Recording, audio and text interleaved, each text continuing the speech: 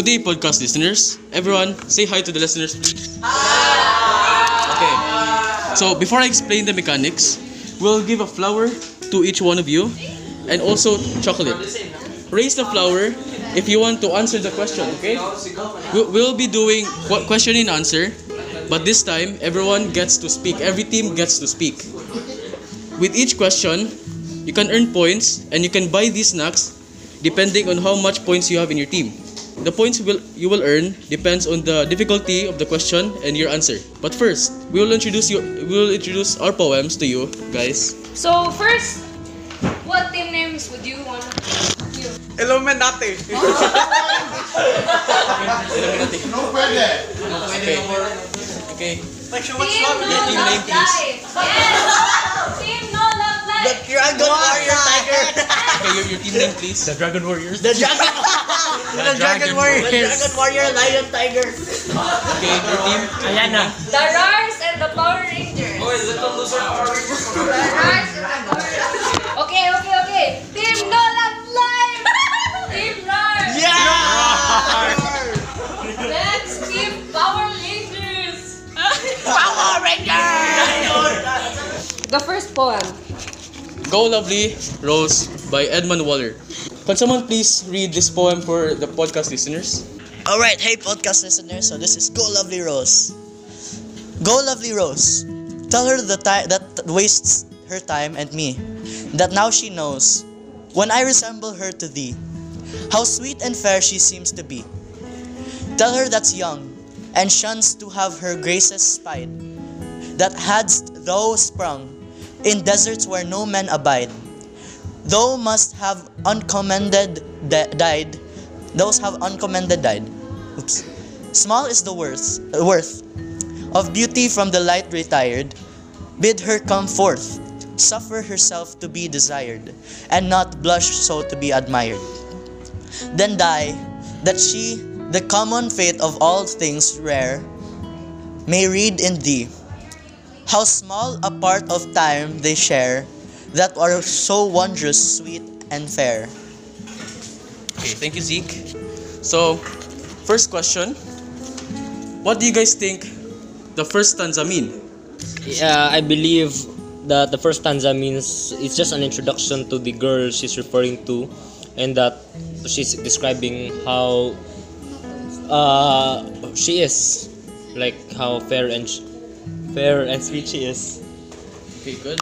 He's like saying she's like a lovely rose, and telling her he's saying like she's like the girl is like is rubbing us. Yeah. He's saying she's sweet and fair, and yeah, lovely rose. Thank you, teams. The best answer are these two groups. So, both of you will receive 5 points. Power Rangers and Roar. Okay. So, the first stanza actually means that this rose is for the woman that he loves. Then he asks the rose that she should be not wasting time. So, Edmund Waller hopes the flower's beauty and love it presents will encourage the woman to accept his advances. It is not only her time is wasting, but also Edmund Waller's. Then in the third and fourth line, when I assemble her to thee, how sweet and fair she seems to be.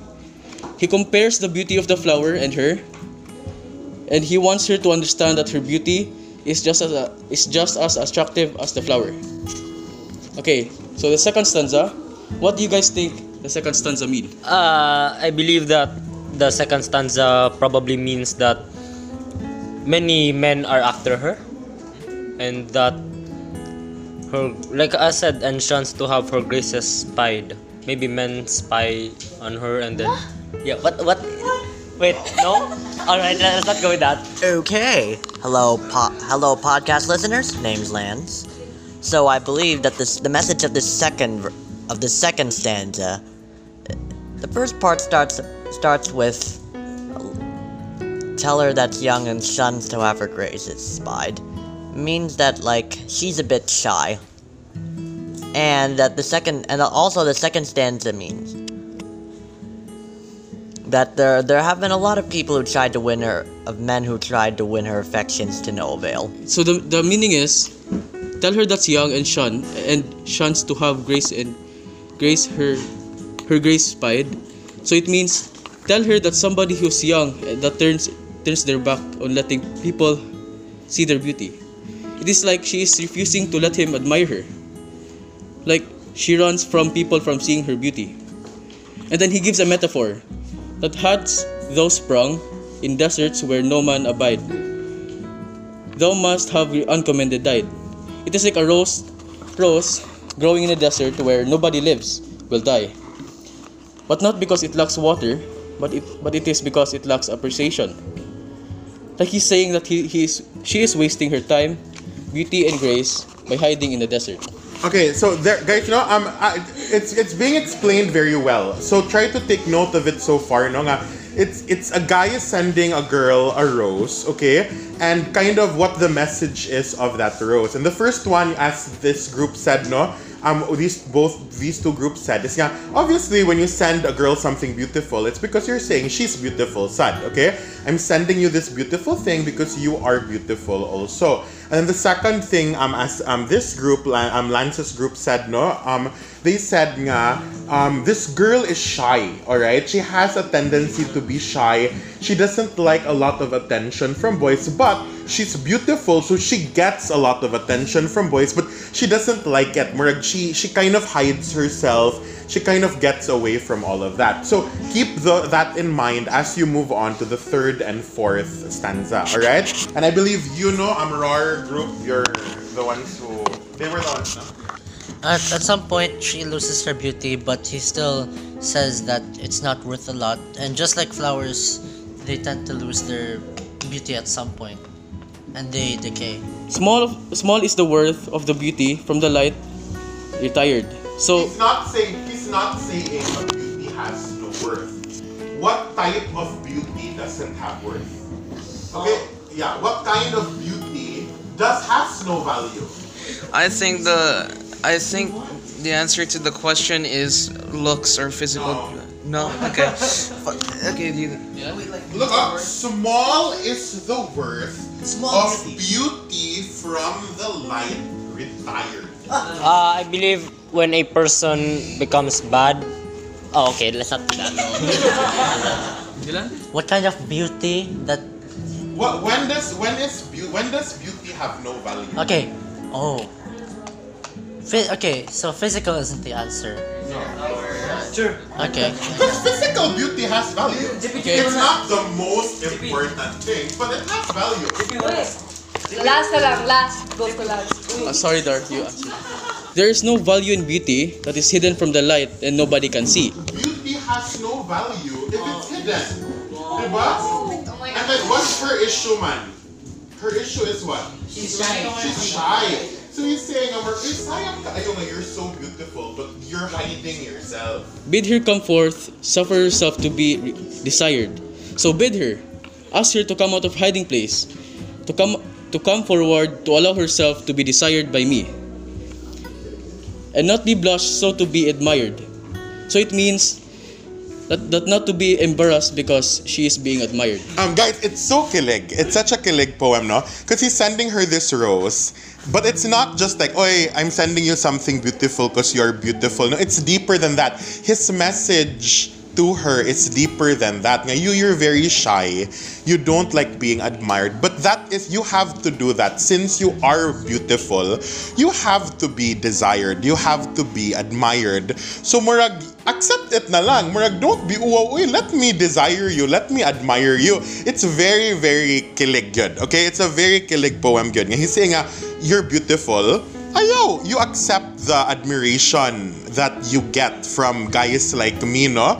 Nga murag, you suffer herself to be desired. Because usually being desired is a good thing, right? So he's saying, ayaw, enjoy it. You have to go through it because you're beautiful. And not blush so to be admired. Let me admire you. Let me desire you. Allow us to feel that way about you. You can't hide yourself forever. That stanza, then die that she, the common fate of all things rare, may read in thee, how small a part of time they share, that are so wondrous, sweet and fair. So any volunteers?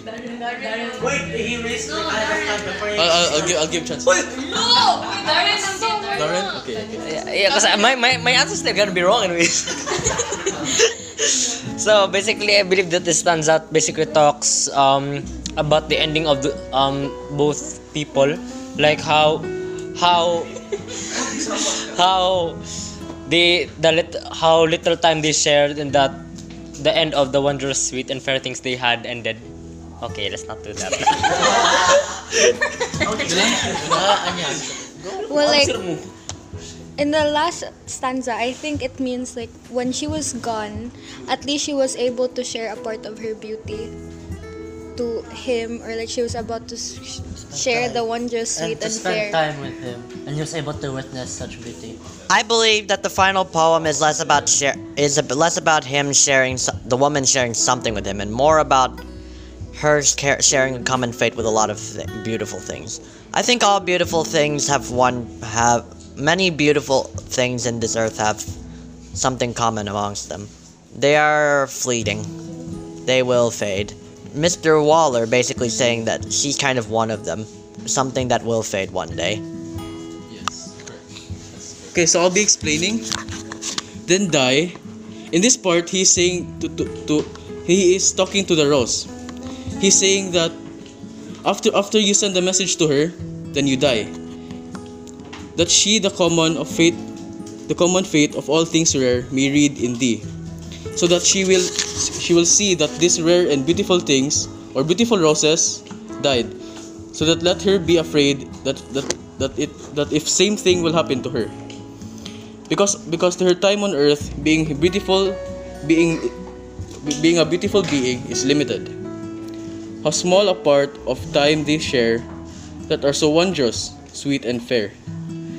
So it means that there's only a small time of living, or share her beauty and her grace. We are limited. This poem, Gyud, it really brings you into the psychology or the reason of the very, very long tradition of men giving flowers to girls, okay? Men giving flowers to women. No, it's very, very common. That always happens, no? This explains why we do that, okay?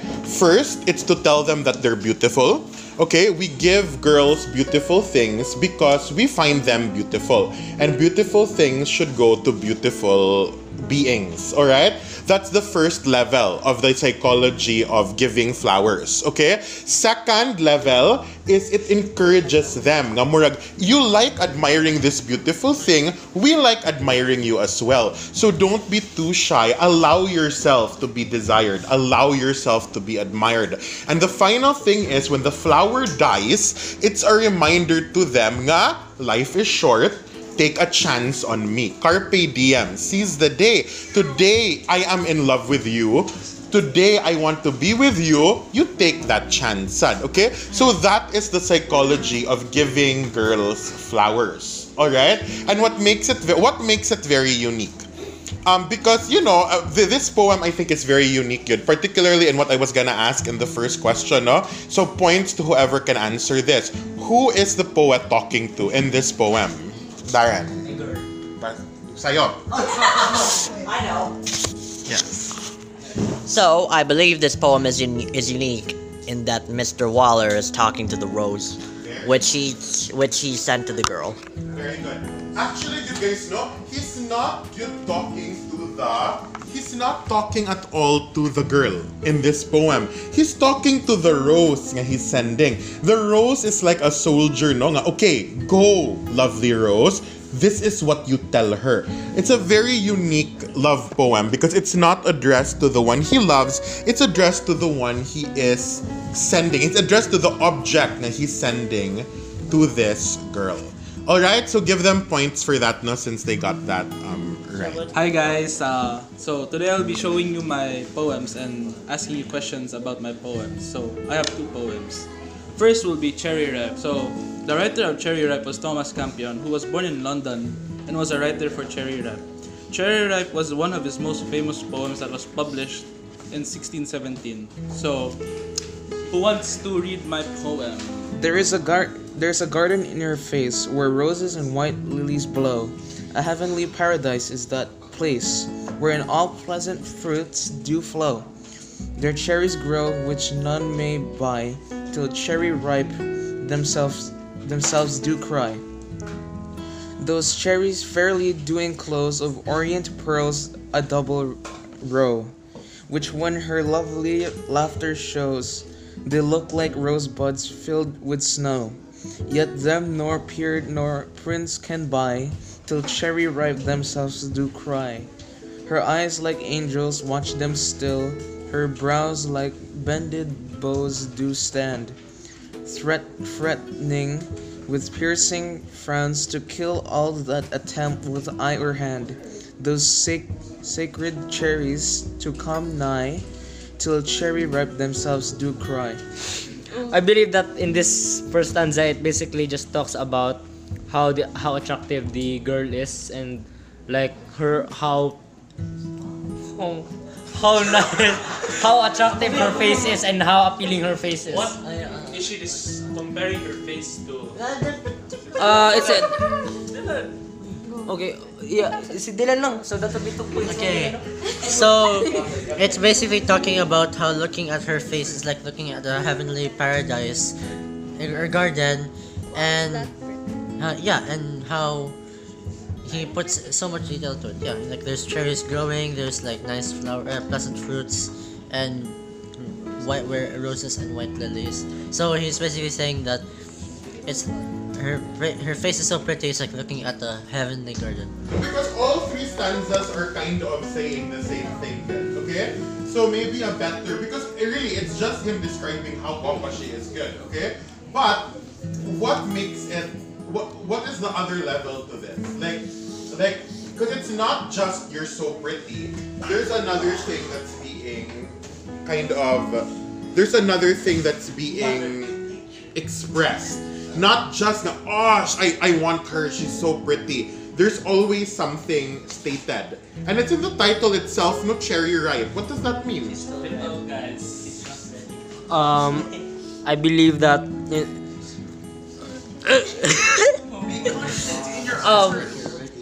like it's in the title, no? Cherry ripe. Okay, Dylan. What was the question?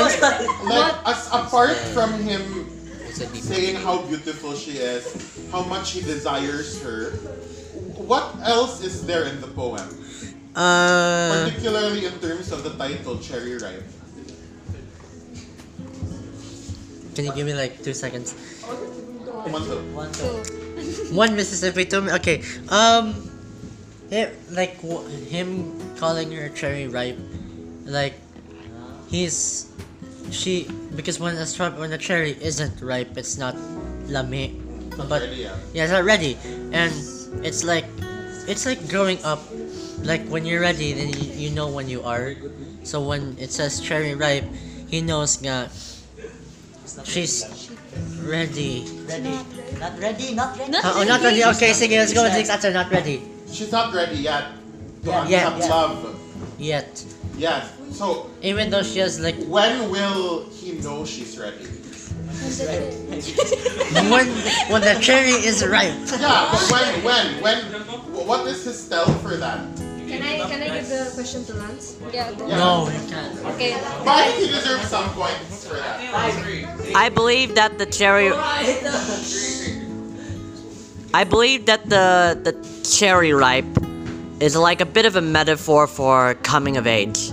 I think the girl is a bit too young, so he's waiting. He's waiting, very good. When will he act? When she's of age. Yeah, but when does he know she's of age? Like what is his tell ba? Because what's really nice about this guy, you know, is that he desires her. He has a desire for her, you know. Pero he's kind of holding on. Until what? What will be his go sign na he can act on his desires na for her? When will he act? I think that he's waiting for her until she experiences love. No, because that's what she's not ready for yet. she's not ready for his love yet. And he's just waiting for her to be ready, no? But when will he know, man? Think about it, guys. Very important. If you like a girl, but she's not ready yet. When will you know when she's ready? When she's mature enough? Yeah, but when do you know she's mature? When she's ripe. When she is ripe.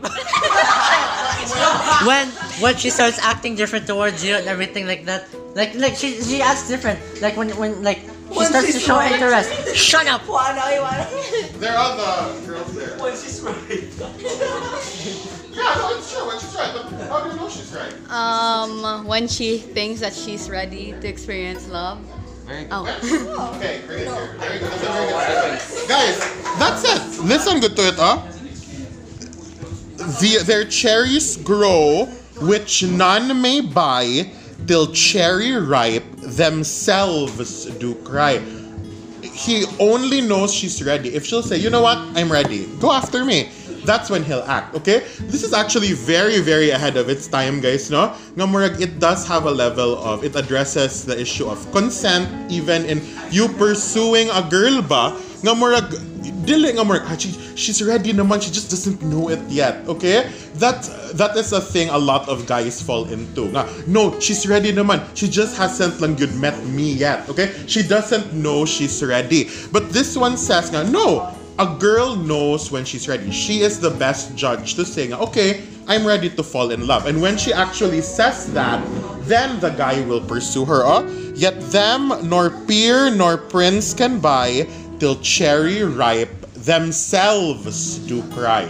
Okay, and then final, those sacred cherries do come nigh, till cherry ripe, themselves do cry. Okay, it's very important, and it shows nga this guy, he doesn't only love this girl, no, he respects her. All right, and that's a good thing to have in a love poem. Okay, yes. We're going to my second poem, which is Red Rose. The page is on the board. Red Rose. 200. What pa uy? So Robert Burns was born around in the 1700s. He was a man who was popular with women, and he also got all women through how he wrote his poetry. So they were in love with him because of his poetry. He was also known as a pre-romantic poet, and he was also known as a Scotland's national poet. He wants romantic poets in the future to look back at his poems and get inspiration from him. As Gab mentioned, no, Robert Burns, he's Scotland's poet good, and he is known good. He was good looking. He was very romantic, and because of that, he had a lot of girls good. Grabe good. Like he really had a lot of girls. He fathered a lot of babies. Okay. He populated half of Scotland, joke. But he had good a lot of children, no? He was very, very he was a womanizer, but not Lord Byron levels of grossness, no? But he did have a lot of girls good because of not only how good looking he was, but also what a good poet he was said good, okay? And then this is one of his poems, A Red Red Rose. Oh, my love's like a red, red rose that's newly sprung in June. Oh, my love's like a melody that's sweetly played in tune. As fair as thou, my bonny lass, so deep in love am I. And I will love thee still, my dear, till the seas gang dry. Till the seas gang dry, my dear, and the rocks melt with the sun. I will love thee still, my dear, while the sands all life shall run. And fare thee well, my only love, and fare thee will a while, and I will come again, my love, though it were 10,000 miles. Okay, guys, this is not a poem you have to analyze. No, it's very straight to the point. It's very easy. He's just talking about how much he loves this girl and like she's so pretty. It's really good. Like, this is one poem good. If it were a genre of music, what do you think would it fall into? Romance. I think that's an interesting. Romance is a genre of music. Like, if it were a type of song, but what type of song would it be? If you look at it, read it off, what kind is it? Like, you ask yourself, like, when someone compare this to Go Lovely Rose or to Cherry Ripe, this has a very different feeling to it. Okay, it has a very different vibe to it, no? Who can explain that? What makes this kind of different from the other poems we took up so far? Read it again, okay? What makes it different from all the other poems? Even in our discussion of it, why is it different from the other poem? Think about it. Really, whenever I take a Red Red Rose up, it's very different from all our other discussions, no? And then I want to kind of you to discuss that. It's very cliche and it's also straight to the point ba? Okay na lang? Okay. I give the points for that. It's true. Right, guys? It's so simple. It's so cliche. Okay? It's so straight to the point. There's no deep metaphors in it. It's just an expression of I like you, like yeah, yeah, I like you. It's so like that. It's I would even call it shallow. I would call it shallow, no? A little insight into my personal insight into Robert Burns. He's probably a very shallow man, considering that he's had a lot of women in his life. And that's without a doubt, guys. No, he wrote fluffy love poetry. Good. It's fluff good. Okay, it's candy. It's not like she was a phantom of delight. Diba? It's like about this lifelong connection with someone, no? It's not about like it's so unlike several of our love poems, which are so deep and so intense. This is light good. And it doesn't really surprise us, no, because he was known to be a womanizer. Good. He would get girls' attention and then be with them for a very short time and then move on. As Aimee said, no, it feels cliche, it feels short. Can you good guys know, if it were a genre of music, good no, it's like a pop song, good, okay? And even here, Oh My Love's like a red, red rose that's newly sprung in June. Oh My Love's like a melody that's sweetly played in tune. It's almost childlike. It's very simple to understand. It's a pop song. And sometimes you do need poetry like that. Like it's just light. You don't need like, it to be super deep. Now you discuss it for hours. Poetry can be short and pop and bubblegum. Okay, it can be like that, said good, okay? And as long as that's not the only poems we're reading in this class, then we're fine. It's a different flavor. It's a different experience, good, okay? Because that's the point of it, good. It's shallow. It can apply to anyone, okay? Like, it can apply to any person, good, any girl. And a lot of pop songs, guys, are written like that, okay? It's written nga every girl can relate to it. Every girl can get kilig with it. It's meant for the masses, good. And that's what Robert Burns wanted to do with his poetry. It's not deep. It's not a deep poem. The point of this is that poetry can be bubblegum, poetry can be candy. That's the point of this poem. So the next poem we are going to be talking about is Bright Star by John Keats, Teacher Ingong's favorite poem. One of. One of Teacher Ingong's favorite poem. Hello, they're on the same page. I have a dark song, that's my favorite, and I have like a wholesome song. So, a little background of John Keats that I would like you guys to remember before you would read and analyze the poem. So, John Keats was actually born into this world with not a very happy life. His father died and then his mother left him, and then when he started writing poetry, a lot of people criticized him, and he died at a young age as well. And he actually fell in love before he died with a girl named Fanny Brawne. Keep in mind, again, the beautiful thing about poetry, good guys. In order to appreciate poetry, good ba, remember that this came from a human being, no? And as Aliana said, this was a human being who, ever since his birth, had a difficult life, good. Alright? He had a difficult birth, he had a difficult childhood, he had a difficult career as a poet. He finally fell in love with someone, and then he died before he could spend the rest of his life with her. He died young. Okay, so you have to keep in mind that John Keats was as real and as alive as we were once. Good. And these are his words and his emotions. So in reading it and interpreting it, keep that in mind. Don't lose the humanity of these poets. Good. So, Bright Star. Bright Star, would I were steadfast as thou art, thou art not in lone splendor hung aloft the night, and watching with eternal lids apart. Like nature's patient, sleepless eremite, the moving waters as at their priest-like task of pure ablution round earth's human shores, or gazing on the new soft fallen mask of snow upon the mountains and moors.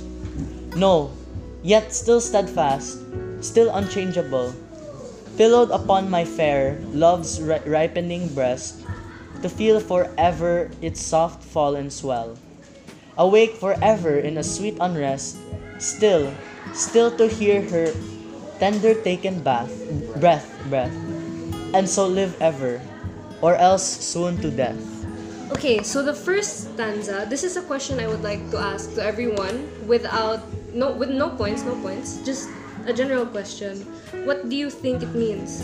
I believe the first stanza is about him wishing that he was like a star. Yes. Like he doesn't want to be. He wants to be eternal. I think he probably knew he was dying. How did he die again? Tuberculosis. No, So, he wrote this before he got sick though. But sometimes, guys, poetry sometimes can almost work like prophecy. Do you know this? In several poems, but they're almost like prophecies of what will happen to the poets. Like ito si Percy B. Shelley, Indian Serenade, his poetry, it came true almost, which I think is part of the magic of poetry. Anyway, so it says, bright star, wherever steadfast as thou art, not in warm splendor hung aloft the night.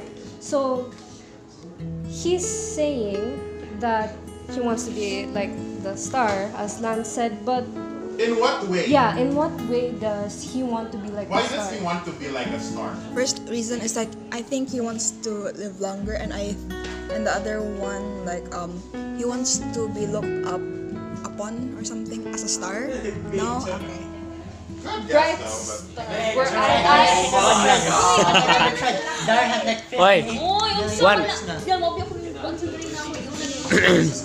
So I believe one reason that why he wants to be a star is because so that he can look after her or like look down. I think bright star. Listen to the line. It's bright star where I as steadfast as thou. What's steadfast? Like steady, constant. As thou art. Were I as steadfast as thou art. No more na there, no more na.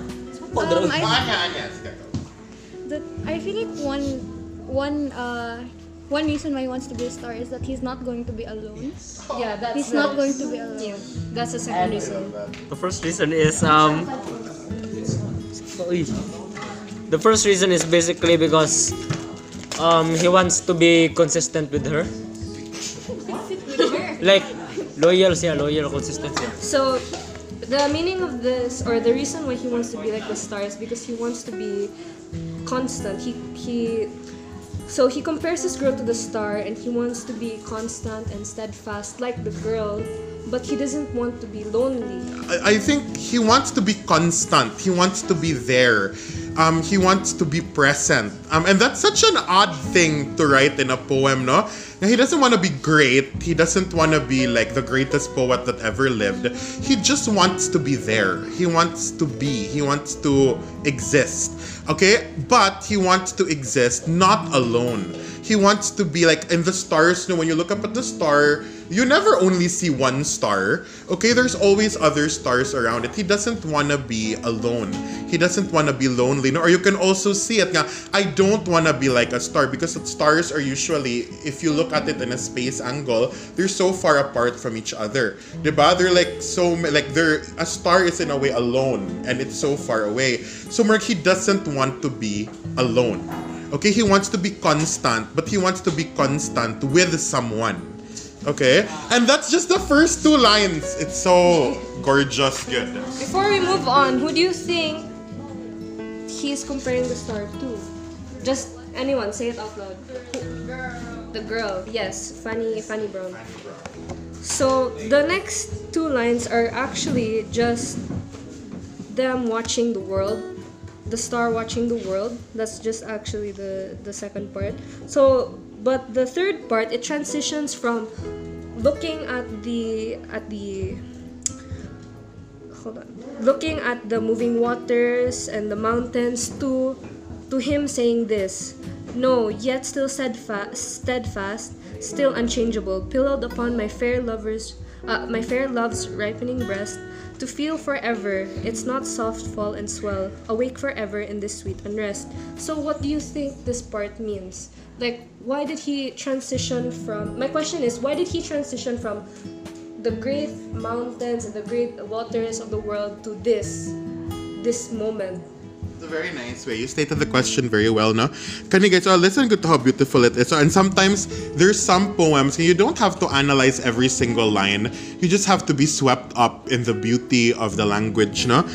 Listen, and watching with eternal lids apart. So they're both watching this view, no? And watching with eternal lids apart, like nature's patient, sleepless eremite. The moving waters at their priest-like task of pure ablution round Earth's human shores, or gazing on the new soft fallen mask of snow upon the mountains and the moors. No, yet still steadfast, still unchangeable. I like what Aliana said, Ngamurk. It goes from kind of viewing the universe, no? The tides, the mountains, and then all of a sudden it shifts at the end of the poem to something else. And then what was your question? Like what does it mean? Like why did he shift from the universe, from watching the world to just a moment? To this one moment. One moment. And what is that one moment?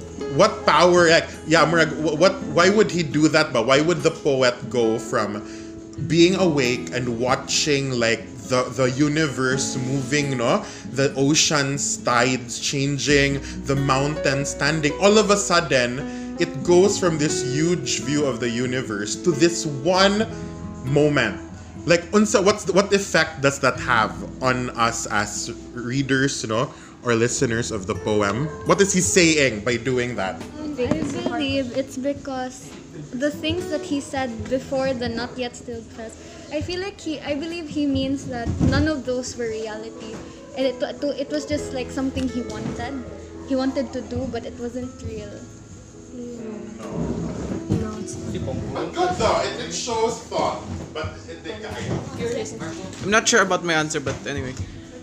My point is that even if he describes the universe and its beauty, his perspective of the girl will never change. I think that perhaps like Mr. Keats, he sees that the whole universe is beautiful, but he'd rather enjoy it with his loved one. So the answer to this question is why he shifted from the watching the world to that one moment. That one moment is actually a moment with her. He wants to be steadfast, or he is steadfast with her, and he's saying that there's so many things in the world over there, but he just wants that moment with her. It's like a weighing scale ba. Nga on one hand, he's like, look at the universe, or the mountains, the oceans. Pero he chooses to be in this one temporary moment with this girl instead. Nga for him, that single moment, he wants to be there as opposed to him viewing the entire universe, but kind of the oceans and the mountains. Murag, this has for him more weight. He would rather choose to be with her in this moment. Not to be with her for life, to be with her in this one singular moment. So the effect it has on the readers is like, wow, how precious Monday is this moment. How grabe, how intense is this moment. And he chooses it over kind of the entire world ba. He chooses this one moment. So grabe, it puts so much expectation on us as readers nga, how awesome is this moment gonna be. So now that we're talking about this moment, I would actually like to ask a question. Is this moment peaceful? So stars are they're always awake, and their light always shines until they die. Remember that when you answer this question. Stars are always awake, and the only time when they're not is when they're gone or when their light is gone. So, is this moment peaceful? You read this line. To feel forever, its soft fall and swell, awake forever in a sweet unrest. Is this peaceful? I believe that this is peaceful. Can you explain Oy. what do you think the moment is, Dar? Like, what do you think is this moment? I believe that this moment is that both of them are together na, and then it's peaceful. They're together, and then what? Like, it's more than that. Like, what someone ilang, like, what's happening? Like, you're just sitting down? No, they're basically living the life together nya. They're living a peaceful life together. No, it's not life. It's a moment. It's not him talking about their entire life together. No, it's about one particular moment. What's happening in this one particular moment? Sure, they sleep in one bed. Yeah, they're kind of like they're not doing anything weird. Yeah. It's the feeling is very pure, mano.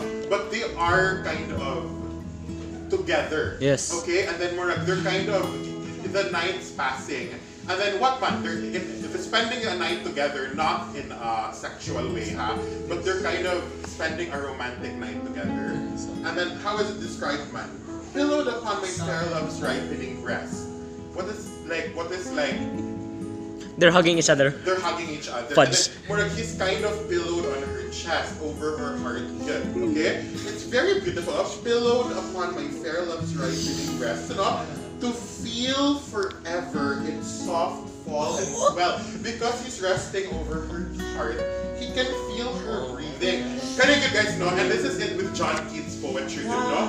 It's so intimate. It's so intimate. Romantic. You almost feel like, should I be here? Like, that's your feeling sometimes when you read his poetry. More like awkward man ko nga I'm here. I feel like why was I invited to this? Yes. They're just cuddling each other in front of me. But that's how kind of intimate this moment is here. Okay? And then your answer, what is that peaceful? In that moment, is he peaceful? It is peaceful. Does anyone have another answer to that? The moment is peaceful, but like it's inside. His heart is unrest. It's just over here, but like that's what it's for me. Lang, if I was him, my heart would be like flooded with like a lot of emotion of like happiness and stuff. And even though it is peaceful, like it has like a really nice like a sun. It's not like really steady or something. It's like it has like a lot of flame into it, and stuff like that. That's my answer.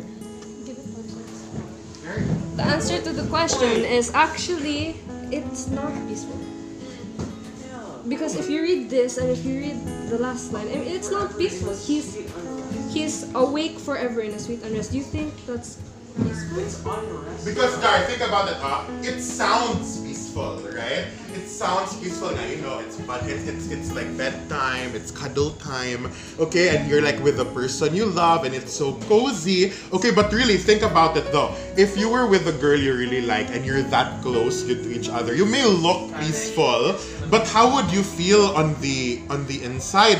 You wouldn't be relaxed. You would be so like kinda what Amy said, no, joyful and like kind of like it's so you're not rested, but you're so like you're feeling everything in that moment. Good. I think I can receive some points. He did answer well, but yeah, even though if he was wrong about the peaceful part. 2 points. 2. So the last question, because we're running out of time. Did this poem end happily or tragically? Because if you read the last line, still hear her tender taken breath, and so live forever or else swoon to death. Did it end happily or tragically? This poem ends with death, and yeah, but you said it ended. Never mind. It ends with death because like he immortalized this moment that he lost. Because he died. He was supposed to marry the girl, but he actually ended up dying. So he immortalized this moment in this poem, the moment that he lost, and he envies immortality, but he is, you know, at least he's happy to be with the girl that he loves in this moment.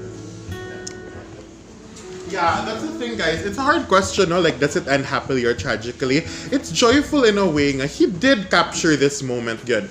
He immortalized this moment, no? This night, nga murag, and a sweet unrest, no? And I can talk about how beautiful this poem is for hours, good, because it's also nice. Nga, the first part of the poem was him looking at things, and in the last part of the poem, his eyes are closed, but he's not sleeping the eye because he can't sleep. But it does end good with kind of a foreboding message nga, death. It says death.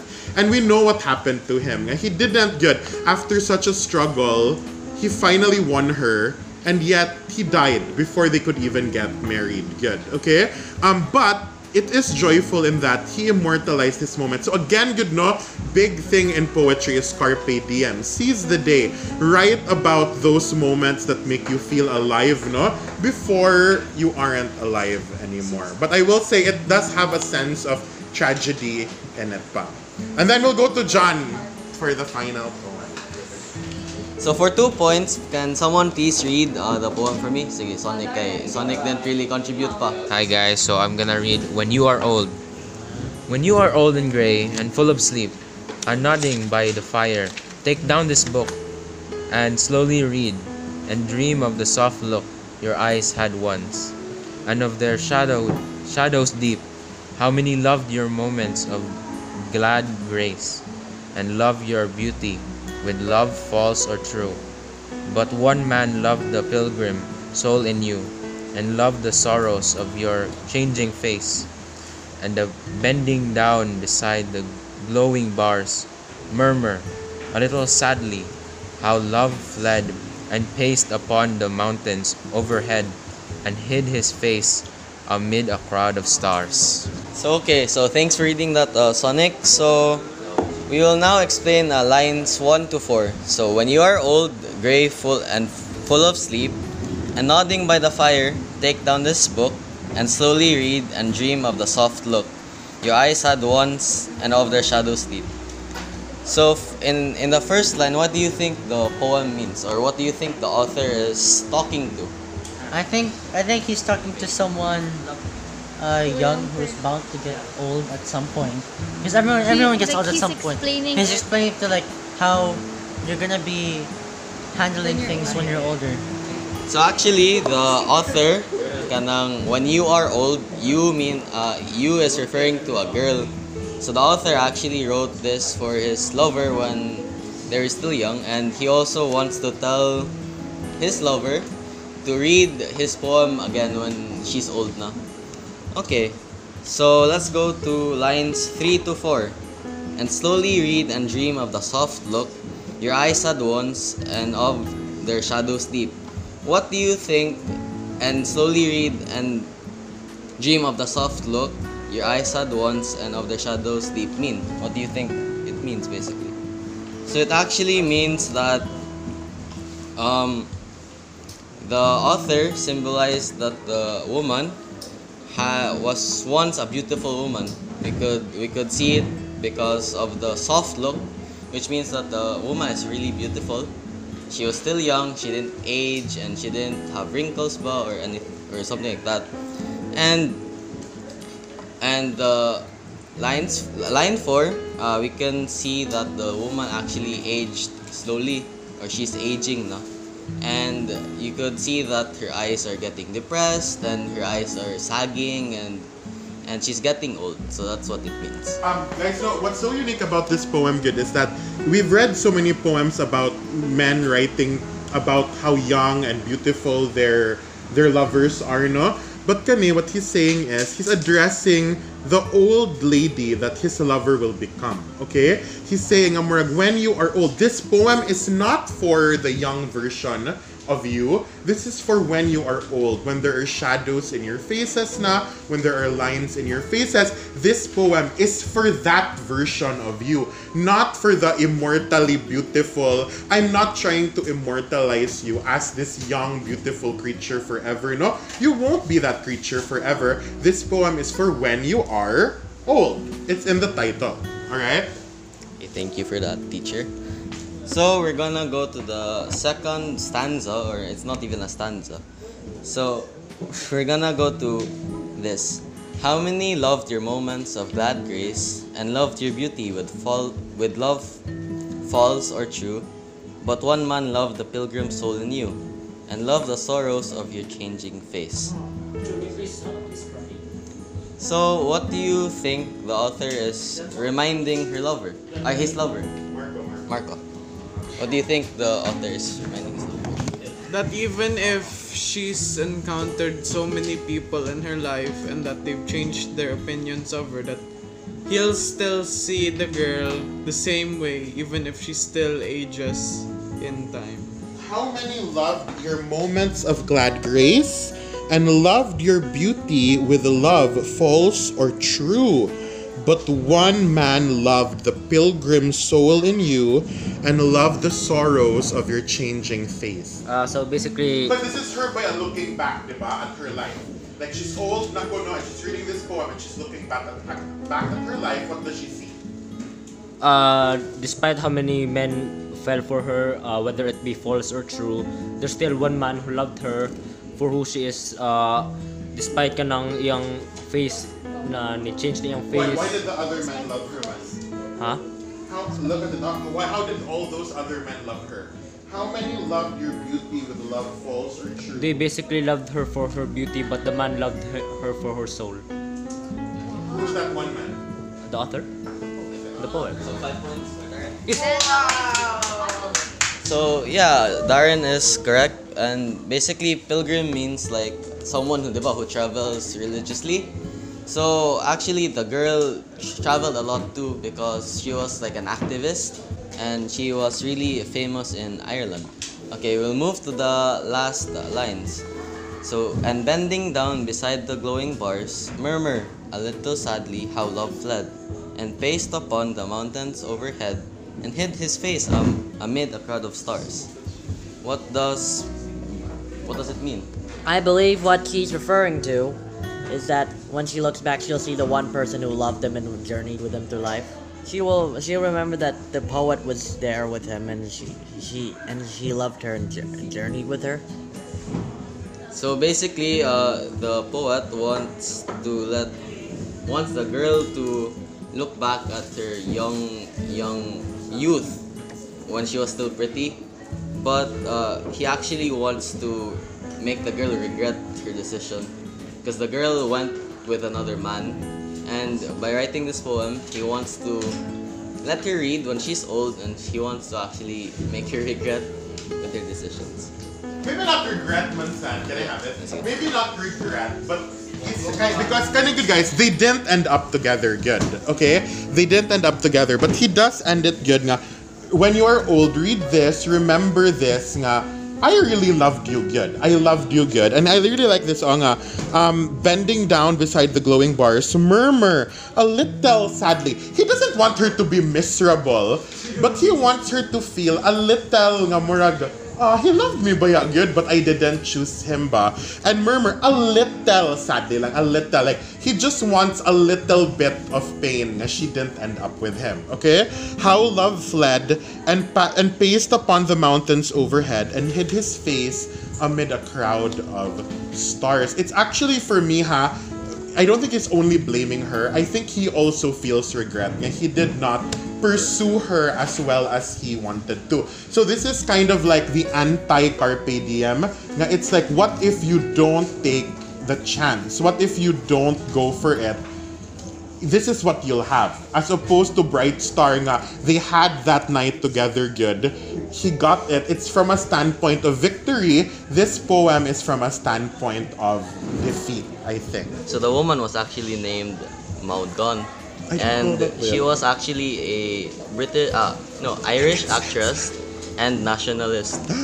Nationalist means like she travels the world to pursue her political beliefs or her political, So she chose her career over him? Or like another guy did? Another guy. Maybe someone who could serve her career more, no? Or like... Because the one she married was actually another Irish nationalist, or someone who could help her. I didn't know this, Bea. That's so cool. And then? And William Yeats, which is the author, actually proposed to her 4 times. But yeah, 4 times. But Maud Gonne, or the woman, actually turned him down 4 times. 4 times. Yeah. So that's just another fact, interesting fact about him. That's nice. Girl, sad kayo, I think, but it's someone who didn't, in a way, failed ba? Okay, so that is it for our. This is it for our love podcast, and the winner is actually it's a tie. It's a tie. Between No Love Life and the Roar. So everyone say goodbye to the podcast.